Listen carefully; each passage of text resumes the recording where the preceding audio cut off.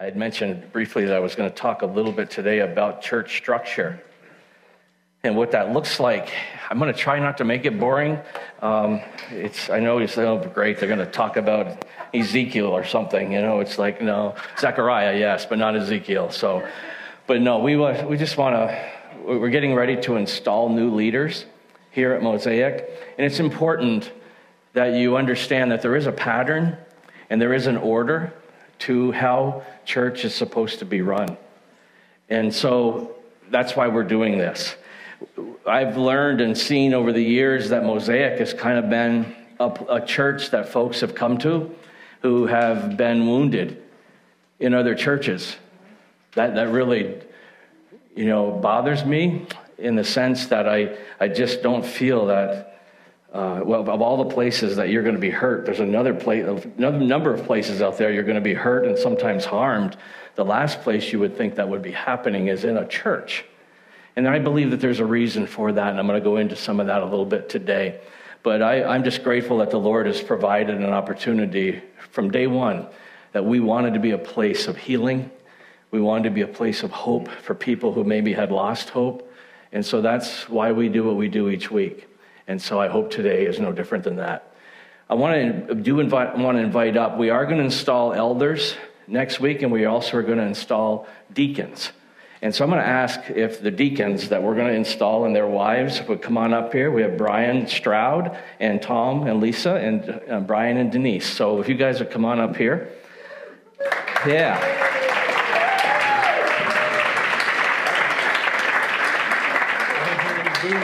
No booze. No, I heard one, but it was your brother, so it's all right. But anyway, we're so excited. I just wanted to bring these guys up. Next week we will be laying hands on them and installing them. But I just wanted you to put a kind of a face with the name as I talk about them a little bit. And this is Tom and Lisa, and this is Brian and Denise, and they are already serving. They are already deaconing.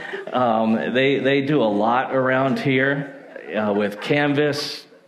Tom and Lisa open their home all the time for the 20-something group and just help to oversee that and just involved in different things around the church. And this couple here, Brian is my life group leader, and Denise, and it is a tough job. It is a tough job, but it's neat that they're leading our life group, and we just have more fun than we should on a Sunday night. And it's just a lot of fun. And we learn and we open the Word, and it's just awesome. Denise runs a basket ministry that helps to bring baskets of all kinds of goods. Yeah, and that's amazing. So I won't ask you to speak or sing or do any or dance, anything like that, but but let's welcome these guys to Mosaic. Thanks, guys.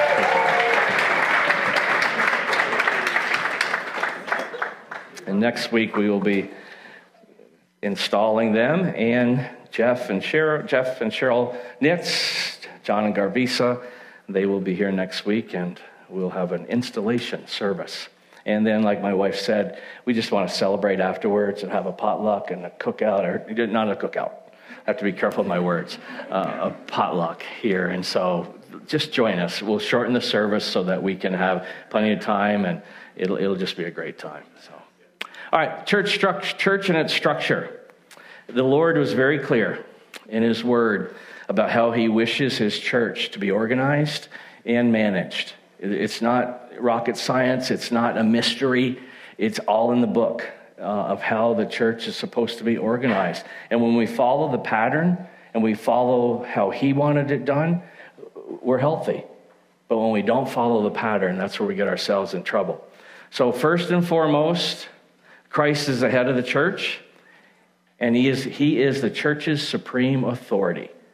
Bottom line, turn to Ephesians, please. Ephesians chapter 1. Ephesians chapter 1.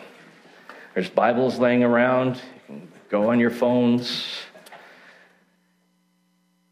I'm going to be sharing several scriptures because it's so important that we understand this. Christ is the head of the church. He is her supreme authority. Ephesians chapter 1, verse 22. And God placed all things under His feet and appointed him to be head over everything for the church, which is his body, the fullness of him who fills everything in every way. Look at Ephesians 4:15. Ephesians 4:15. Instead, speaking the truth in love, we will in all things grow up into him who is the head, that is, Christ. From him, the whole body, joined and held together by every supporting ligament, grows and builds itself up in love as each part does its work. Turn to Colossians, a couple books over, chapter 1. Colossians chapter 1, verse 18. And he is the head of the body, the church. He is the beginning and the firstborn from among the dead, so that in everything he might have the supremacy. So that in everything he might have the supremacy. It's just important that we understand that no pastor, no man, no woman is the head of the church. No bishop, no pope is the head of the church. Jesus is the head of the church. Bottom line. As long as we keep him in his rightful place as the head of and the supremacy and the authority of the church, we're okay. But we got to keep Jesus in the forefront. So that's one of the first and the main structure of the church. Second, the local church is to be autonomous, meaning free from any state-run or government control. In other words, it has the right to self-govern itself. In communist countries, China, Russia, North Korea, they dictate what you can and cannot say publicly about Jesus and the Bible. We all know that. That's why so many independent churches in those countries are forced to go underground. And they're persecuted, and they're thrown in jail, and they're tortured. And that still happens in 2020 in our world, that those churches are not free to worship like we are in our country. When the church started in the book of Acts, the apostles went to various cities and towns sharing the gospel, or meaning good news about Jesus, and several people got saved. Turn to Acts chapter 2. Acts chapter 2. Matthew, Mark, Luke, and John in Acts chapter 2. You hear us often say we want to be an Acts 2 church. Acts chapter 2, verse 42. Verse 42. This is the beginning of the church. We're still writing the story. We are also the book of Acts. But this is the beginning of the church. Acts 2:42, they devoted themselves to the apostles' teaching. In other words, Jesus' teaching. And to the fellowship, to the breaking of bread, communion, and to prayer. Everyone was filled with awe, and many wonders and miraculous signs were done by the apostles. Verse 44, all the believers were together and had everything in common. Selling their possession and goods, they gave to anyone as he had need. Every day they continued to meet together in the temple courts. They broke bread in their homes and ate together with glad and sincere hearts, praising God and enjoying the favor of all the people. And the Lord added to their number daily those who were being saved. These new assemblies or churches didn't submit to Rome or have to answer to the Jewish leaders in order to meet. They just wanted to be together to learn, to love, to laugh, to live, and even to lament together. They just wanted to do life together, just like we do. If you are a born-again believer and you really enjoy coming together and having the fellowship of the saints, you miss it a couple of weeks or you miss it a week, you're like, man, I want to get back to church. I want to get back to my brothers and sisters in the Lord. You've heard me say I'm not real close to my family because of all the trauma and dysfunction in my biological family, but my spiritual family, my brothers and sisters in the Lord have been my family ever since the day I was saved, almost 40 years ago. You are my family. And that can be said for a lot of you who grew up in homes, and still to this day there's the angst and the tension between your siblings or your parents or your children, and that's hard. And that's so important, all the more so that we need each other in here. We are brothers and sisters. We share a common Father, our Daddy, our Abba Father in heaven. That makes us brothers and sisters. And it's so important that we just enjoy each other's company. They had Jesus in common, and that was enough. They didn't have all the worldly distractions that we have today. They had distractions, but nothing like today. Nothing like today. So first, Jesus is supreme over the local church. Second, the local church is autonomous and has the right to self-govern itself. So important that you understand that. And thirdly, God knew that whenever you have groups of people coming together to self-govern themselves, there needs to be some form of authority or leadership in order for it to run smoothly. Otherwise, you have chaos. And so he knew that. We're human. And so he knew that in order for an organization, a church, a congregation to function properly, there has to be order. There has to be authority. There has to be systems in place. There has to be a way that we enter and we exit each other's lives. That is so vitally important. And so that's what we want to talk a little bit about. God established that the church is to be governed by spiritual leadership consisting of two main offices, the elder and the deacon. Bottom line. That's what he established. Two main authority positions, the elder and the deacon. Elders were not only a New Testament position, they go all the way back to the book of Genesis. Okay, this isn't just something that came on the scene in the book of Acts. On the screen, you'll see in Genesis 50, verse 7. So Joseph went up to bury his father. With him went up all the servants of Pharaoh, the elders of his household, and all the elders of the land of Egypt. I just want you to show you that it's not just a New Testament position.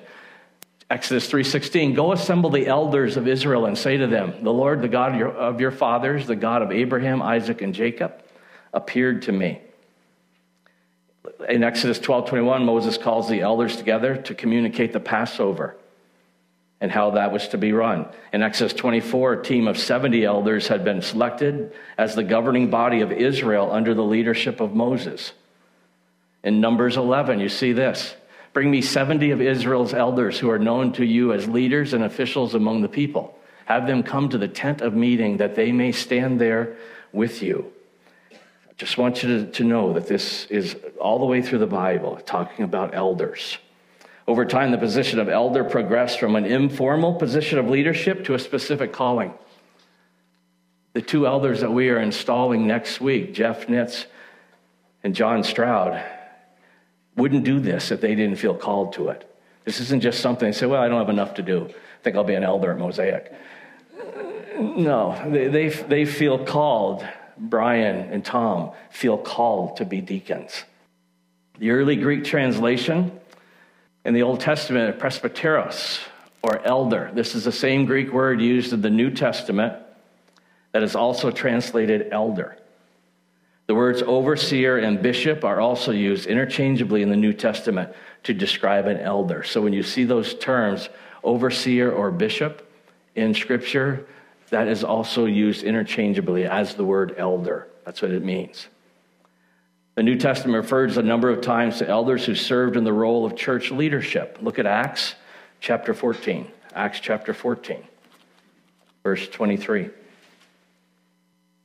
I want to just show you how elders were right from when the church started. Paul and Barnabas appointed elders for them to each church, and with prayer and fasting, committed them to the Lord in whom they had put their trust. Look at chapter 16, verse 4. That was 15, verse 23. 14, verse 23. 14, verse 23. And then Acts chapter 16, verse 4. As they traveled from town to town, they delivered the decisions reached by the apostles and elders in Jerusalem for the people to obey. Look at chapter 20, verse 17 of Acts 20:17. From Miletus, Paul sent to Ephesus for the elders of the church. For the elders of the church. I just want you to see so that you know that there's several places. Don't turn there, but I'll read this. Paul was instructing Titus in the book of Titus, chapter 1, verse 5. It says, the reason I left you in Crete was that you might straighten out what was left unfinished and appoint elders in every town as I directed you. Appoint elders in every town as I directed you. And then in James 5:14, it says, is any one of you sick? He should call on the elders of the church to pray over him and anoint him with oil in the name of the Lord. Elders. I did this last Sunday in my office after church. I keep oil on my desk in my office, so when people come up, and this person, I won't say who it was quite ill, and said, Rick, would you anoint me with oil and pray over me? And I said, absolutely. It's an honor. That's one of our responsibilities as elders, is to pray over people.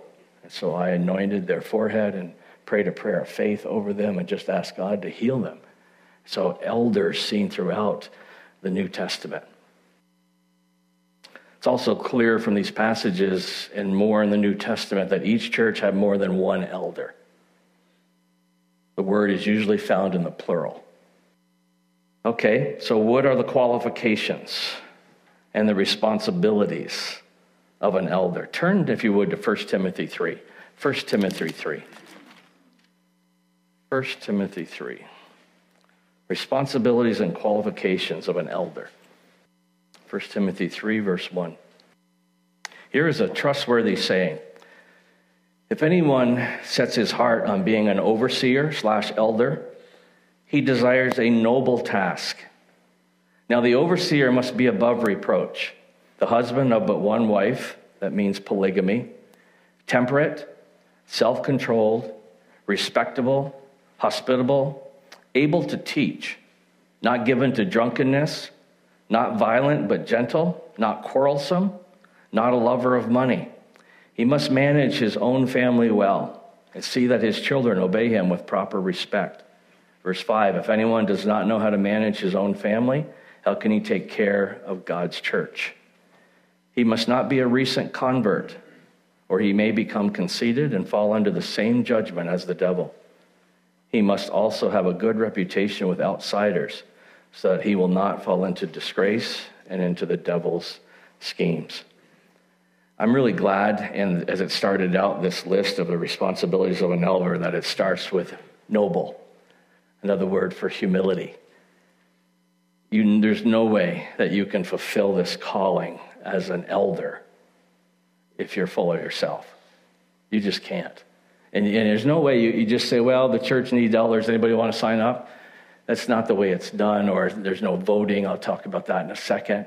It is a calling of God. There is no way that you're going to make it as an elder or a deacon if you're not called to it.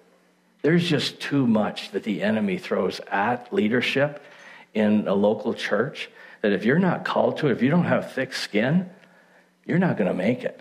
You're just not going to. I've been doing this for almost 40 years. And it is a calling on my life to be an elder, to be a pastor. It is a calling. It's not just something I needed as a job. There's people that they get a job, they go online, they get ordained through an online website and say, okay, I'm now going to open up a church and a shopping center and I'm going to be a pastor. Good luck with that. There's no way you're going to make it. There's just too much. It has to be such a calling. And I remember almost 40 years ago in Las Vegas when God called me to be a pastor, to be a leader in the church. And it's like, it was just like, yes, I was born for this.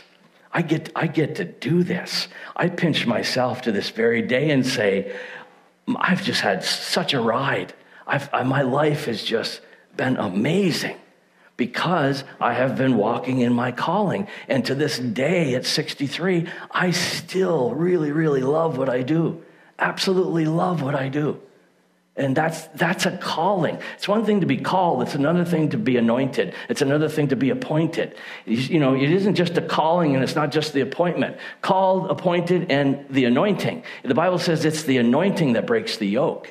It's not the calling. It's not the appointment. It's not the title. It's the anointing that breaks the yoke. And I don't want to get outside of that. I just want to stay in God's anointing. And I know if there's sin in my life or there's something I've done to mess up, I'm running back because I do not want to lose God's anointing on my life. And that's what we all feel, not just leadership. That's all of us. Sin separates us from God. It's hard for the Holy Spirit to inhabit an unclean vessel. And so I say, stay blessable.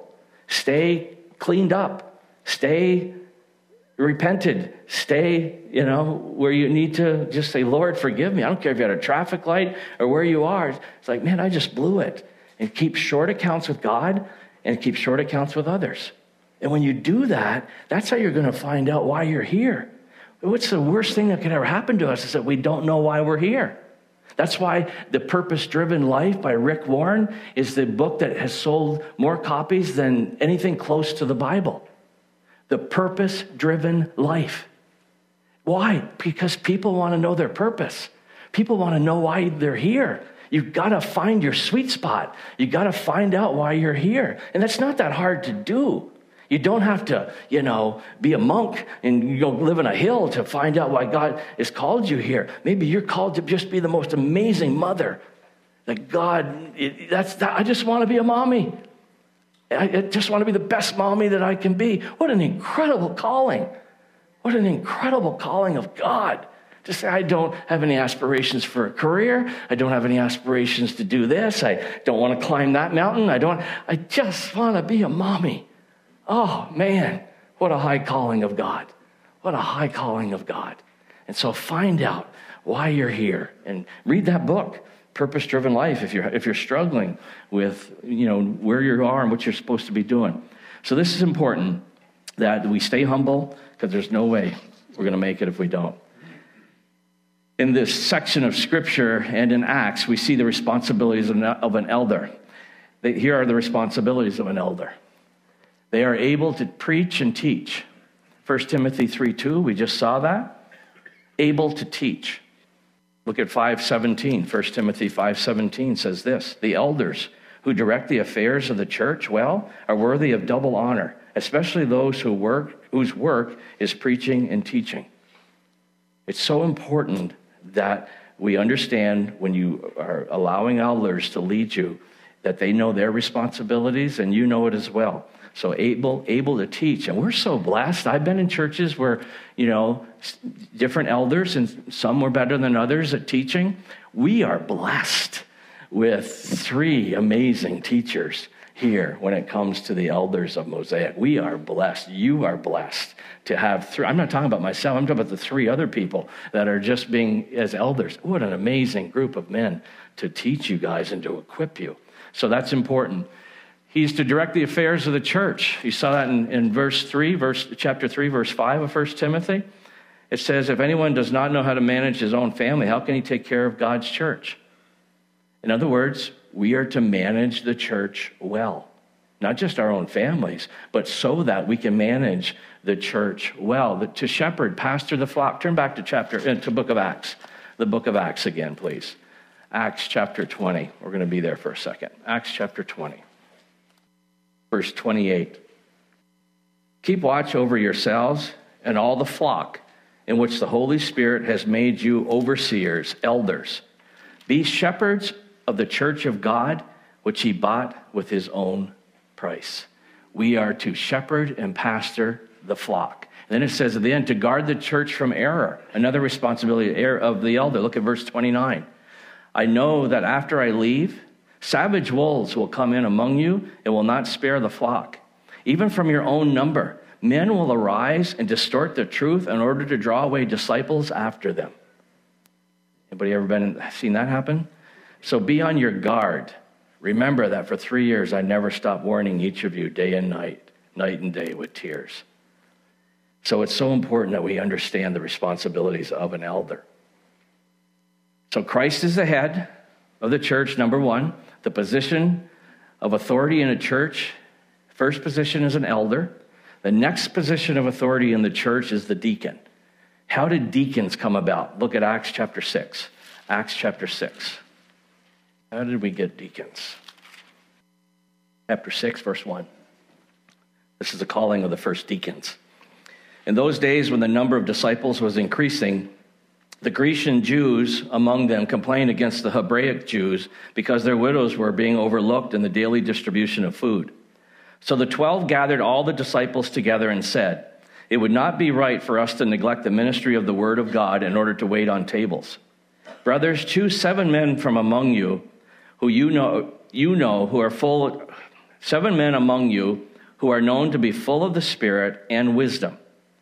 We will turn this responsibility over to them and will give our attention to prayer and the ministry of the word.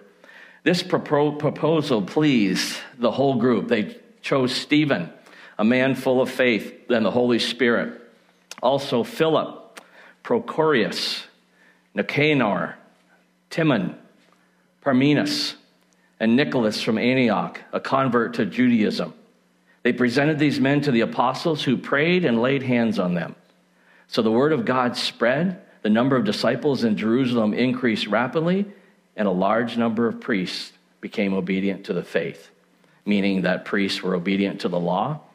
Now the law had been fulfilled through Jesus, and instead of just being appointed as priests because of your family lineage, now these priests were hearing the truth about Jesus, and they were accepting him. And a large number of priests became obedient to the faith. It wasn't just an appointment. Now it was from their own heart. It wasn't because of their family name. So it's so important that you understand that here we have deacons that are being appointed in the church. The position of deacon, from diakonos, meaning through the dirt. How does that sound? We want to sign up for that? It was one of servant leadership to the church. Deacons assist the church in whatever is needed, which in turn allows the elders to stay focused on their duties. Bottom line. Deacons are separate from elders while having qualifications that are in many ways similar to those of an elder. Turn back to 1 Timothy 3. 1 Timothy 3. Let's talk about deacons. What are their qualifications? 1 Timothy 3. It says deacons, 1 Timothy 3:8. Deacons, likewise, are to be men worthy of respect, sincere, not indulging in much wine, and not pursuing dishonest gain. They must keep hold of the deep truths of faith with a clear conscience.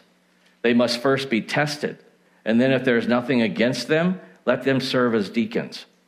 In the same way, their wives are to be women worthy of respect, not malicious talkers, but temperate and trustworthy in everything. A deacon must be the husband of but one wife, polygamy, and must manage his children and his household well.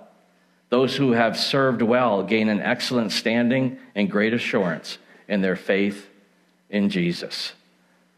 Those are the qualifications for a deacon. As I was with Brian and Tom this week, we were talking about deaconship and showing in Scripture a little bit. I wanted them to know that they're not just men that are going to be waiting tables.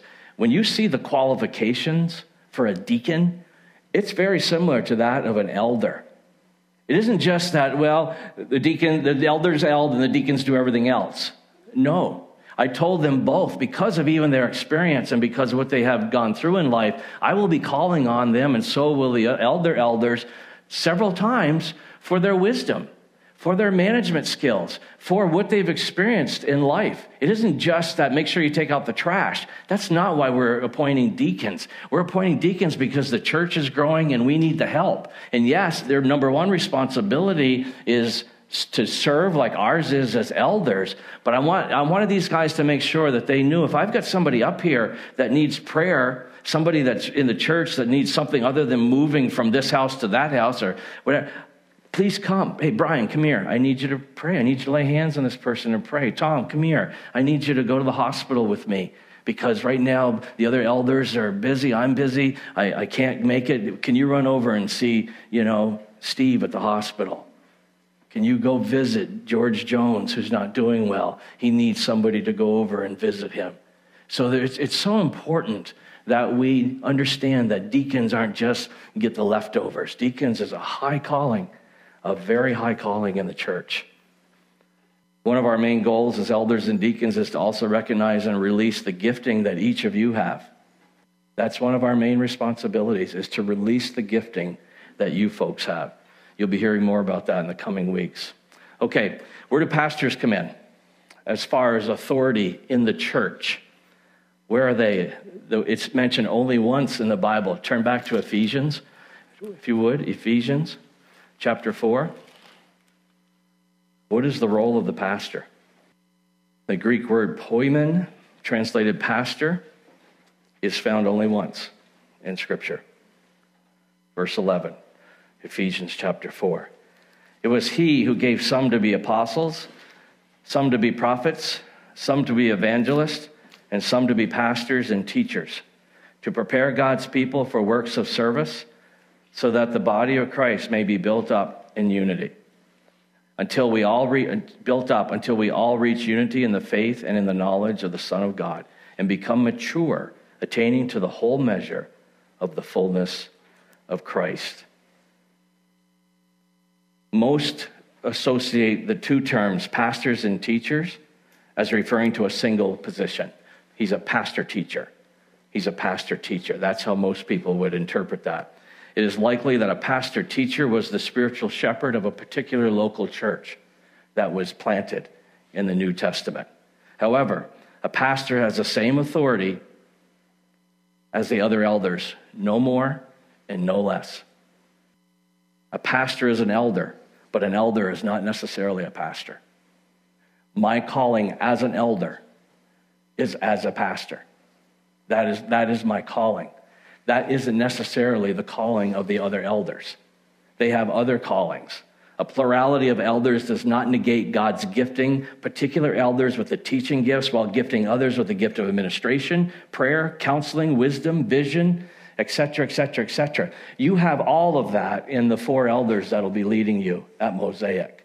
From Ron Miller, who has been here longer than anybody, probably too long. No, I'm just serious, seriously. Praise God for Ron. Praise God for Ron. He was our first elder at Mosaic, and I have been a blessed man walking with this man for the last several years. And so Ron's gifting is different than John's gifting. That's different than Jeff's gifting. That's different than my gifting. I am called to be a pastor. Okay, and theirs is not the saying that they don't have that calling, but they also have a slew of other gifts as well. All have the same authority, just different gifting. I have no more authority than these men. None. And that has been blown so out of proportion today. The pastor role in the church has just been so abused. That's why there's so much spiritual abuse and so many sheep hurt in churches today. It's because of this pastor role. I'm going to talk about that more in a minute. The basic pattern found in the New Testament is that every church should have a plurality of godly male elders who are responsible for leading and teaching the church. That does not mean that a woman should not teach. We will be talking about that more in the near future here. That's an area that we need to make sure we talk about. And the church needs godly deacons and deaconesses who are responsible for facilitating the more physical aspects of the church. We'll address female deacons as well when we address this at the same time. It's important that you know what we believe. It's important that you know what we believe is what the Bible says. Okay, we're not trying to make up things here. So we want you to understand when we say certain things here, because we've all been taught different things. It took me years to wrap my head around the fact of husband of one wife. I always thought that you couldn't be divorced. I was taught that, and it was wrong teaching. So I had to really go back and study that. And it's talking about polygamy because that was rampant at the time that this was written. It's talking about polygamy. It's not talking about divorce. And I just had to, it took years to wrestle through that for me until I finally read what the Hebrew, Greek, Aramaic meant and what they were talking about. And it was polygamy, a husband of one wife, because many of those church leaders had several wives. So it's so important that we understand. We're going to talk more about that. A plurality of elders protects the church from the weaknesses and possible excesses a single elder or pastor might bring. As long as this basic pattern is followed, the church is operating according to the biblical pattern. Having a sole pastor who controls the church is not the biblical pattern. It's just not. And neither is an arrangement in which a pastor works for the deacons who really run the church. We see that all the time. That's not even close to biblical. Not even close to biblical. The congregation is to follow the leading of the shepherds, elders, as they follow Christ. Bottom line. In their wisdom, the elders should be serving alongside and welcoming female input in all areas. In all areas. The elders should also request congregational approval for major decisions. But the congregation should not be the final authority. We are not a congregation-led church. That's not what we see in Scripture. That the congregation votes. You can vote out pastors. You can vote out because you don't like that he wears jeans every Sunday. Oh, I think he should put some, dress pants on. I don't like the way sometimes he says these crude words. Grandma, I know you haven't been to church in a lot of years, but we're going to have a vote tonight. We're going to get rid of Rick. And just vote against. I don't even know Rick. Just vote against him, Grandma. You're on the membership roll. Just vote against him. I've had colleagues thrown out of churches for that. It's sad and it's sick and it's wrong. It's just wrong. That's not the way the church is run. If you want to get rid of me, don't worry. You won't have to ask me. I'll know when my time here is up and stuff. So you won't have to ask me to leave. Nowhere in Scripture is voting encouraged as a way for the congregation or elders or deacons to arrive at decisions. Nowhere in Scripture is voting encouraged, and that's how we arrive at decisions. It's just not there. Christianity is not a democracy. It's not a democracy. Or should we reduce ourselves to the politicking that we find in the world? So he's like, wait a minute, Rick, democracy, isn't that a good thing? Yes, it's a good thing, but it's not the way the church is run. We don't vote. We don't vote because when you start voting, you all have seen what happens when you start voting. You're done. You're done as a church. We look for Aaron's rod to bud. We look and we pray and we fast and say, Lord, who should be elders of Mosaic? Who should be deacons of Mosaic? Who should run these ministries around here? We just go to the Lord and say, Lord, who's doing it?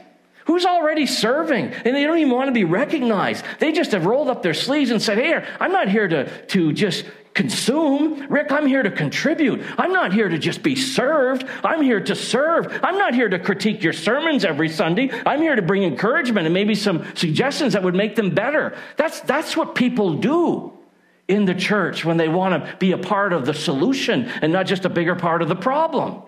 Is we just work together and we do it in love and we have teachable spirits. And that's what God calls us to do. But we don't vote. We don't vote. We don't get started, Rick. We just won't go there.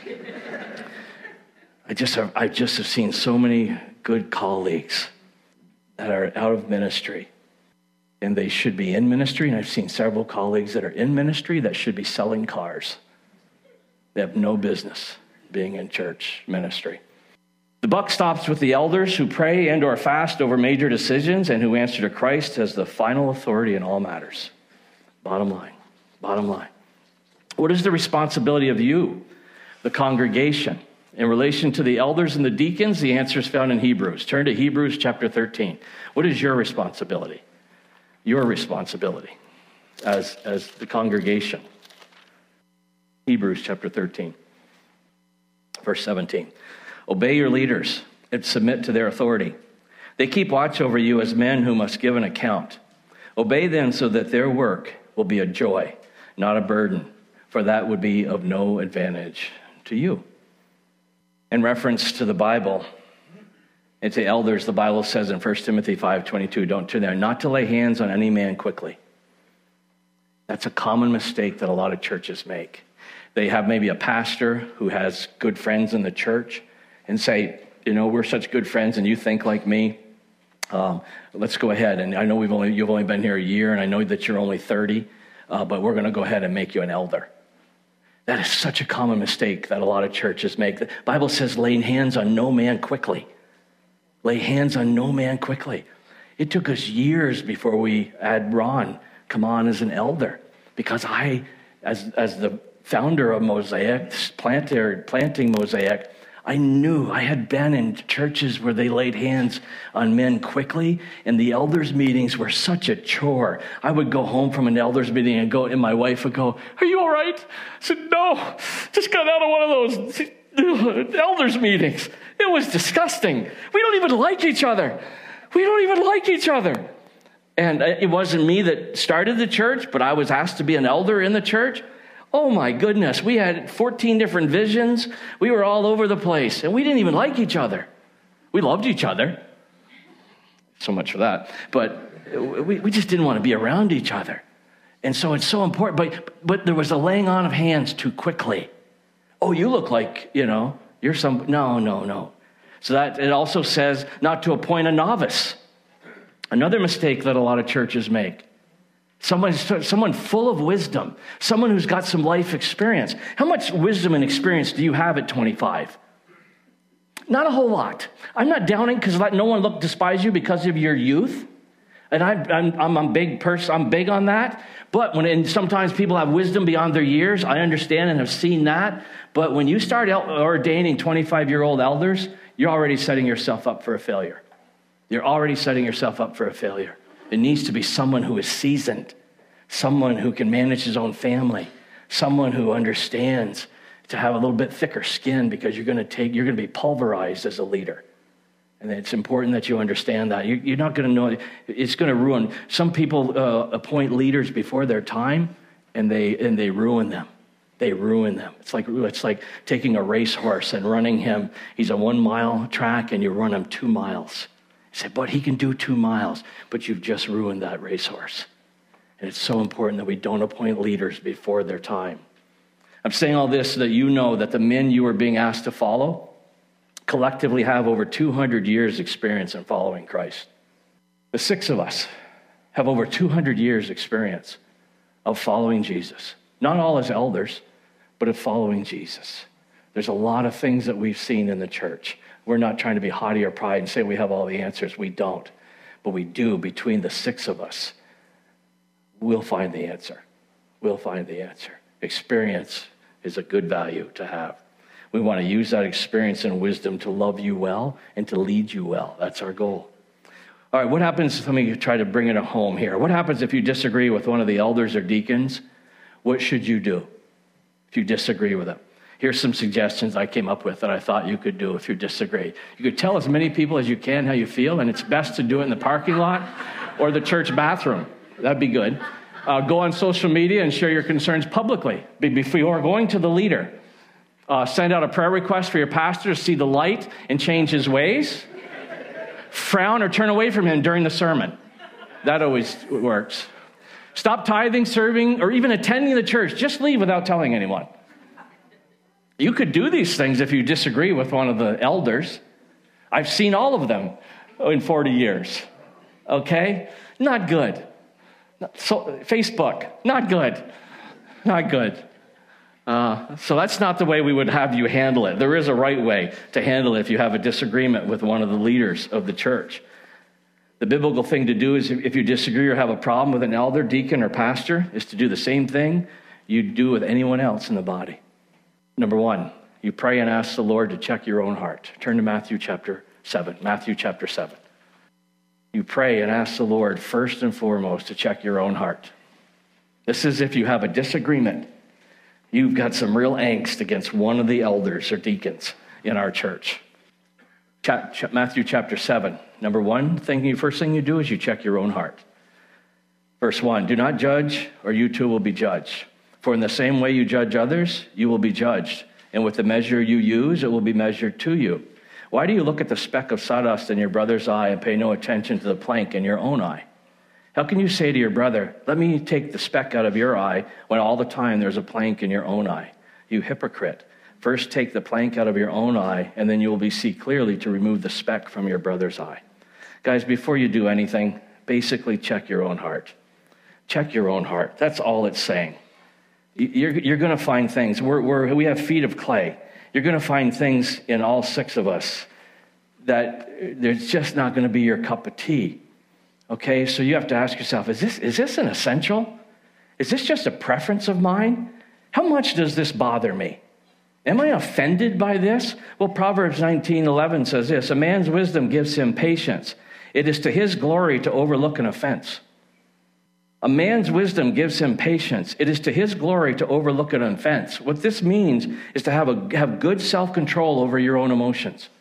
Have good self-control over your own emotions. I usually tell people when they come to me and they have a complaint about Ron, I usually tell them, I'm teasing, I'm just teasing. I got to pick on Ron today. When I'll just say, can I ask you something? Go ahead and sleep on it. Go ahead and sleep on it. I heard you. Thank you for sharing your heart. Go ahead and sleep on it. If they come to me and they have a problem with me, just, can you give it 24 hours? Somebody will call me, Rick, you got to, wait, no, stop. Tell you what, Just go to the Lord in prayer. I'm going to ask you to sleep on it for 24 hours and then come back to me, and then let's talk. It is to his glory to overlook an offense. Have some self-control. Go back to Daddy and say, Abba, what should I do here? What should I do here? One of our 10 values, that's number 1. Check your own heart. Number 2, one of our 10 values at Mosaic is to hold things loosely and maintain a thick skin. We have 10 values at Mosaic. They're on the website. Number 5 says this: hold things loosely and maintain a thick skin and thin pride. Determine what principles and values need to be protected and which ones are merely your preferences. For the sake of the group's progress, don't become easily offended if things aren't going the way you wanted. Choose your battles wisely and agree to disagree agreeably. That's one of our values at Mosaic. It's one thing to have a great mission. It's another thing to have a great vision. You live by your values. You live by your values. We have 10 of them. That's one of them. So number 2, you have to ask yourself, why am I getting bent out of shape? Do I need to have a little bit thicker skin? Do I need to have a little less? Why does this bother me so? Is this a father wound, a mother wound? Is this a past pastor wound? What's going on with me? Why does this bother me so? It doesn't seem to bother everybody else. Why is it bothering me? Check your own heart. Figure out what's going on in your heart. And then number 3, after you've done steps 1 and 2, then you go to that person one-on-one and walk out one of our other values, which is this. Number 1, help me understand before being understood. Before jumping to conclusions, judging, or taking another person's word for something, go directly to the source of the original statement or information. Ask them, help me understand why you said or did so-and-so. Help me understand. You know that, Rick, last week when you said that in the service, in the sermon, that really bothered me. Can we talk this week? Can I buy you Starbucks coffee mocha? Can I buy you? Absolutely. Could we talk? Could we talk? Absolutely. You honor the other person and avoid miscommunication or hearsay. Help me understand. Help me understand, Rick, why the church is doing this. Help me understand why this. Help me understand why that. Guys, come to us. So you do step 1, pray about it, check your own heart. Step 2, evaluate whether or not this is just a preference. It's not, I don't need to have a dog in this fight. Number 3, after you've done steps 1 and 2, you go to that person one-on-one. Step 4, if you do steps 1, 2, and 3, and you're still not satisfied, then you need to ask yourself a very important question. Is the beef I'm having with my pastor, elder, or deacon sin on his part? Is it sin on his part? Or merely a character flaw that he does that just rubs me the wrong way? Is it a sin or is it a character flaw? If it is sin, you follow through in the next step found in Matthew 18. Turn to Matthew 18. Again, I'm taking just a quick minute to unpack this so that you understand the order and the pattern of the church. Our number 1 priority at Mosaic is to be a healthy community of believers, a healthy community of believers. It takes a lot of work to keep us healthy. It takes a lot of work, but I am so committed to it. I hate gossip. I hate tale-bearing. I hate backbiting. I hate that stuff with a passion because it's the cancer of the church. And we will do whatever we are called to do as leaders to make sure that we have the local church is the hope of the world when the local church is operating the way it should operate. Bottom line. And so it's so important that we are healthy. And so if you need to go to that brother or sister, you do it if it's sin. Matthew 18, verse 15. If your brother sins against you, go and show him his fault, just between the two of you. If he listens to you, you have won your brother over. But if he will not listen, take 1 or 2 others along so that every matter may be established by the testimony of 2 or 3 witnesses. Of 2 or 3 witnesses. So you go to them one-on-one. You didn't get the result you wanted. You take a couple other people with you. We'll help you, guide you through that process. If it is sin on his part, and number 1, he won't admit it, and number 2, you have gone to other elders or deacons and they won't confront him. If it's sin, you know it's sin, others know it's sin, you've gone to him, he won't admit it, he won't humble himself. Then you go to another elder or deacon and they're like, I think you're seeing that the wrong way. You do this next step. You get out of that church as quickly as you can. You leave that church as quickly as you can because that church is a personality-driven church run by yes men. And that's what that church is. You will never stand a chance in that church, ever. Because if it's sin, we have to call sin, sin.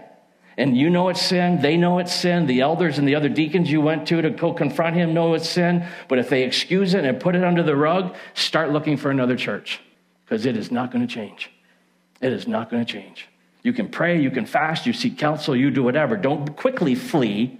Fight, but be careful that you don't freeze in this church and you know that you shouldn't be there because there's sin in the camp. And whenever there's sin in the camp, there's no way that church is going to be blessed.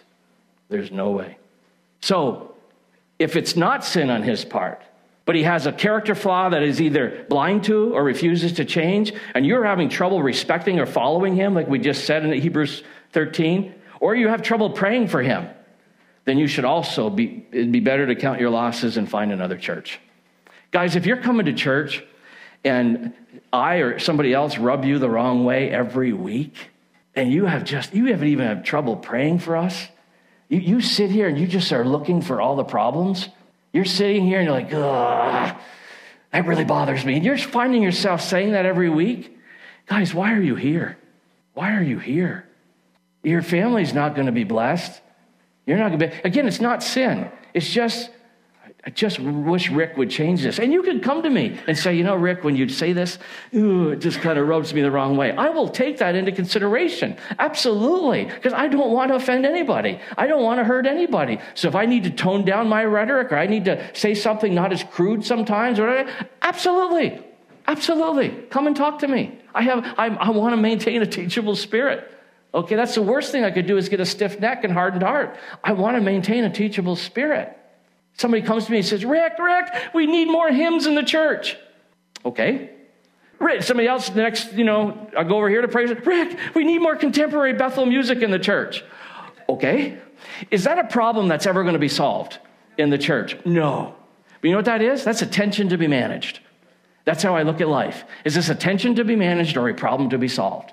If you come to me and you want more hymns and this person wants more Bethel music, that's never going to be solved. But what we will do the best we can as elders to manage that tension. Hey, Carlton, throw in a couple more hymns. Hey, Carlton, throw in a couple more Bethel songs. Let's try to find a balance here. Someone comes to me and say, Rick, I don't know, but I was in the parking lot and somebody was gossiping about you. Is that a problem or is that a tension? That's a problem. That's a problem. And that needs to be solved because one of our values is no parking lot conversations. No sidebar conversations. And so we need to handle that problem because gossip is sin. And we don't want sin. We don't want sin. Better to talk to your face, in my face, instead of behind my back. And don't be two-faced. Just say it. We can take it. We've been doing this a long time. There's something you don't like around here, come and talk to us. Don't talk to one another. Small minds talk about others. Big minds talk about ideas and vision and future. Small minds talk about other people. Don't talk about other people behind their back. Please don't do that. All right, let me close. I'm surprised, really, I am, after how many years of doing this, how many sheep stay under a controlling or a manipulative pastor as long as they do. It really, they should have left years ago. Not this church, but the church that they came. Like I told you, we have a lot of people that come here that are hurting from other churches. I really am surprised how long they stay. How long they stay. You knew from day one there was sin in the camp. You knew there was something wrong. Your spirit was just jumping all over the place every time you walked through the door. You didn't have the peace when you walked through the door. You knew something was not right. And you stay, but, unfortunately, you're going to get emotionally harmed. It's called spiritual abuse. You got to be very careful. I'm seeing it more and more today. Before you make any decisions, seek godly counsel. There's a wisdom and safety in a multitude of counsel. Seek counsel. You as a congregation have one more major responsibility: to dwell in unity and live at peace with one another. This is your responsibility. We have our responsibilities, we're saying to you. Now you have a responsibility to dwell in unity and live at peace with one another. The New Testament is full of it. You're instructed to love one another. You're instructed to live at peace and harmony with one another. You're instructed to settle our differences among ourselves. You're instructed to be patient, kind, and tender-hearted toward one another. You're instructed to consider others before yourself. You're instructed to bear one another's burdens. That's your responsibility as a congregation. And I could lift 40 more. This is what your responsibility is. Living in unity and peace and loving your fellow brothers and sisters in Christ is the ultimate goal for the church. We have to dwell in unity and live at peace with one another. That is huge, huge. When we say we want to be a church that is known by love, that vision leaks. Vision leaks, and we have to keep that hot in front of you. We say this all the time, is that Mosaic is a church that lives by faith, is known by love, and is a voice of hope. We say that over and over and over because the vision leaks. And if we don't keep that in front of you, like this morning when I said, hey, and oh, by the way, yes, we have the best hot chocolate in town. Yes, we have the best coffee in town. But that's not just what this break is for. This break is to do the walk across the room, is to say hello to one another. The break is intentional at Mosaic. We don't just do this because we are starving, some of us, for a cup of coffee when we get here. That's not it. The point is we see this as, we have no foyer. We have no way to, we're at a fellowship hall. We can't, how can we do it? This is what we came up with. Let's do a break after worship. People think we're nuts. They're like, you go home and they do a coffee break right after worship. No, they don't. Yeah, they actually do. They do a coffee break right after worship. What? Who does a coffee break right after worship? Mosaic does a coffee break right after worship. For the purpose of what? Drinking coffee and hot chocolate? And sucking on that whipped cream that's freshly made? No, that's not it. It's I just offended probably 3 people. It's because we want you to do the walk across the room, to say hello and to love one another and dwell together in unity. Living in unity and peace and loving your fellow brothers and sisters in Christ is so important. Why? Because our witness for Jesus will be seen in the way we treat and love one another. People won't listen to us if they don't see Christ in us. People won't listen to us if they don't see Christ in us. I was recently at lunch with a young person. This young person loves Jesus, but they also are struggling with same-sex attraction. And as we were sitting there talking about all this and just enjoying ourselves at lunch, I just got up to leave the table. We were just finishing lunch. This person said to me, Rick, we really love Jesus, but because of the way we're usually treated, it's the damn church we can't stand. It was as if they had slapped me as hard as they could across the face. It was a reminder to me. I could not shake that. We were walking out, and that's the last thing this person said to me. And they said, Rick, don't worry, it's not Mosaic. We love Mosaic. That's why we come here. It's not Mosaic. But my friends wouldn't dare, a lot of them won't even dare step into a church because of how they've been hated by Christians. And that just hurt my heart. It stayed with me for days. It was God's appointment right there for this person to say this to me. It was a good reminder to me that if we are going to be a church that is known by love, does that mean we just love people who think and act like we do? No, it isn't. No, it isn't. We are called to love, period. We are called to love all people, period. You saw this skit this morning. We are called to go and to lend a hand. We are called to not turn our back. We are called to go toward those who are hurting, those who may be confused, those who may need some help, those who all people. We don't walk by the people that are down and out. We don't walk by those people who are struggling with any number of things. We run toward them and we extend a hand of love because people won't listen to us or our doctrine or what we believe in if they don't see Jesus in us. And they don't see us when they walk in here, a church that has this plastered over the wall. You guys, how dare you put that up there if you're not willing to live it? We put it up there because we're doing everything we can every week to live it. And we want one thing to be said whenever someone leaves here. Wow, that church was really loving. Tell you what, I think I had 5 people say hello to me. That church is like, whew. Guys, that's who we want to be. Is a church that is known by love. Known by love for all people. All people. And we don't want to just be a clique and have the Mosaic clique. And it's all people that look and sound alike. We want to be a Mosaic. Multi-generational, multiracial, multicultural. That's what we want here, is to be a true Mosaic. Not just this church like every other church. That's not who we want to be. That's not who we want to be. So just wanted to share that. In closing, I also want you to know that I couldn't be more encouraged than I am right now about our church in the future and what the future holds for Mosaic. I am so encouraged. My wife and I, Chuck and Joe, a couple others, started this church 14 years ago. Planted it in the corner of this plaza. Albert Jennings, I see Albert here this morning. So exciting. I'll get too excited if I start talking about Albert and his wife, Hope. They're flew in here just to spend some time with us tomorrow morning because God's stirring the waters and God's doing some things in them. They were with us as well when we started here, and it's just blessed my heart. I was in the booth and I saw him walk in. I go, oh God, what are you doing here at Mosaic? What are you doing? What are you doing? And so I am so excited. I am so excited. God is raising up authentic leaders and authentic saints in this congregation. People who don't want to just play church, but want to be a vibrant remnant of the bride that Jesus is coming back for. We will be stretched, we will be tested, and we will be challenged in the coming months and years. Trust me. God is preparing us for that right now in this new season that we're entering. Will it be for everyone? No, it won't. It won't. As much as it hurts, it is true that sometimes it's best to part ways in recognition that God has different calls in our lives. Bottom line. Bottom line. There are times when people will depart. Whenever that happens, we just need to do our best and be committed to end well. That brings great honor to Jesus. When we end well, there should be no reason that someone would just walk out of here without talking, without sharing their hearts with us. You've seen us. This meant a lot to me. Jeff didn't realize how much it meant to me, but we were having a breakfast a month ago, and he said, I just want to say something to you, Rick. He said, Cheryl and I have never been in a church that, and this was a time where, couples were leaving Mosaic for different reasons, ministry and other things.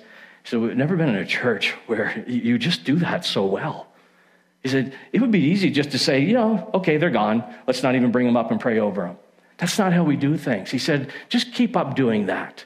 When someone feels like God is calling them out or they need to go to another church for whatever reason, just let's celebrate and let's bring them up and let's pray over them. And we're committed to that. We should end well. We should end well. Even if we disagree with each other, let's end well. Let's not take our parting shots. There's no reason for that.